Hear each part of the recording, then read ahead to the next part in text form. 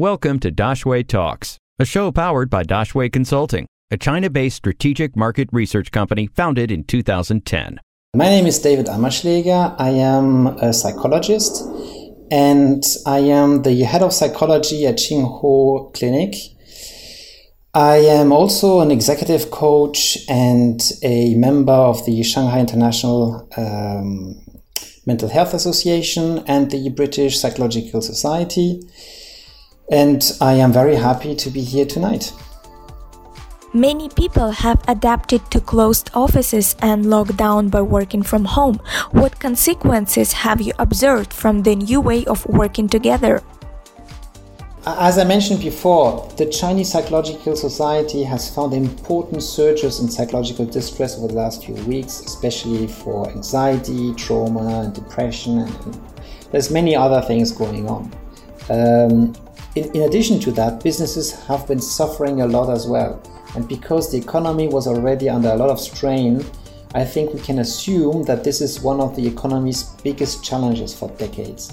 So, in this situation of uncertainty, hardship, distress, people are on edge, basically. People fear for their employment, for their job.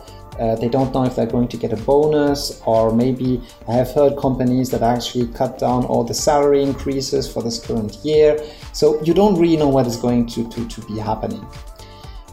Lacking communication information amongst colleagues and within the teams can lead in this context to a lot of tension, frustration, and conflicts.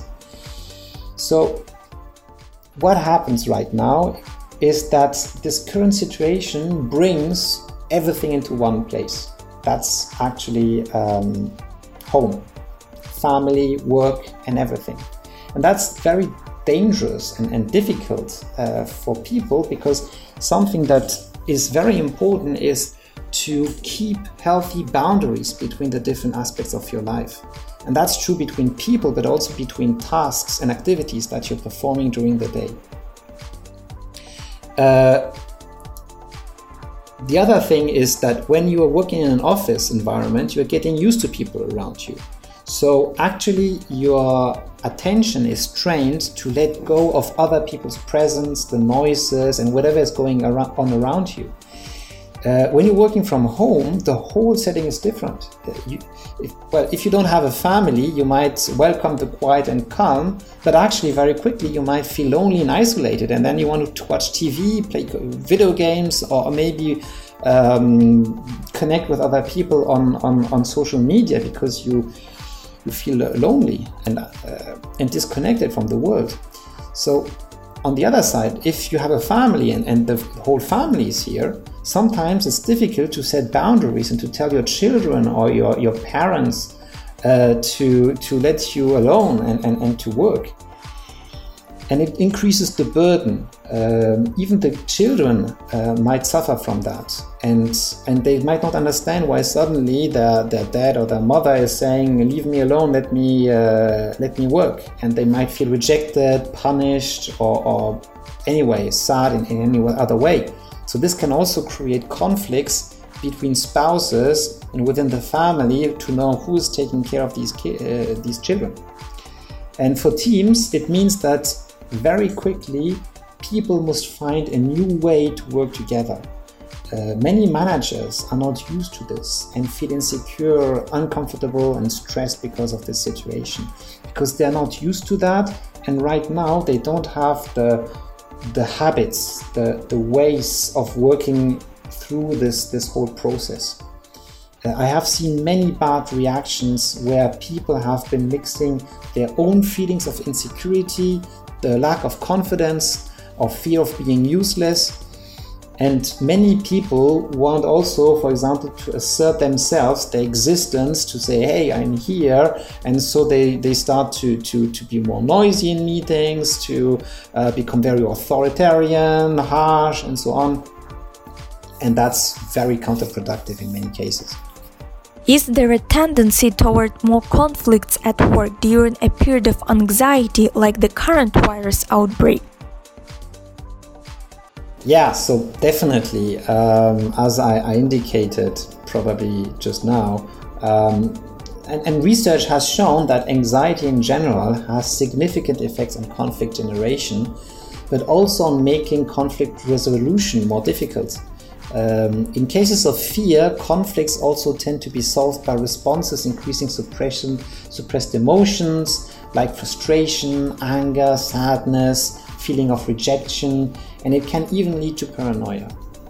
Several research studies from the early 2000s have shown that anxiety also interferes with attention performance.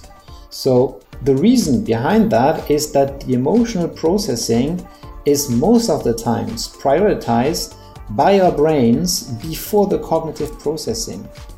It means that whenever there is something emotionally tough for us, actually our rational mind shuts down and our emotional mind lights up and tries to process and digest this first.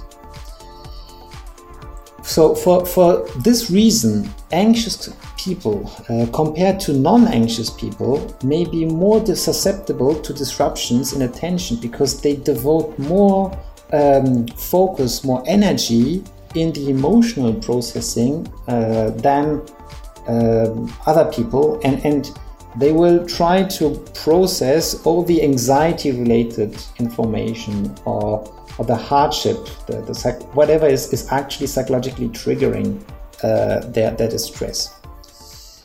Another research has shown that fear and anxiety hinders objective processing of information and the sound decision making. So to explain that, sometimes stress is increasing neuronal performance to a certain degree, right? And that's what sometimes we experience as the efficiency stress, or whenever we feel stressed and we feel super motivated and performant. So this is, I would say, a healthy level of stress, and it makes us more performant, but this state can only last for a certain time, and it's not sustainable in working over time. So at some point, this stress becomes unbearable and results in psychological fatigue and possible burnout, which increases also here the risk of tension and conflicts. Because whenever we have this situation where people are more and more emotionally charged, actually they are discharging this inner tension towards other people.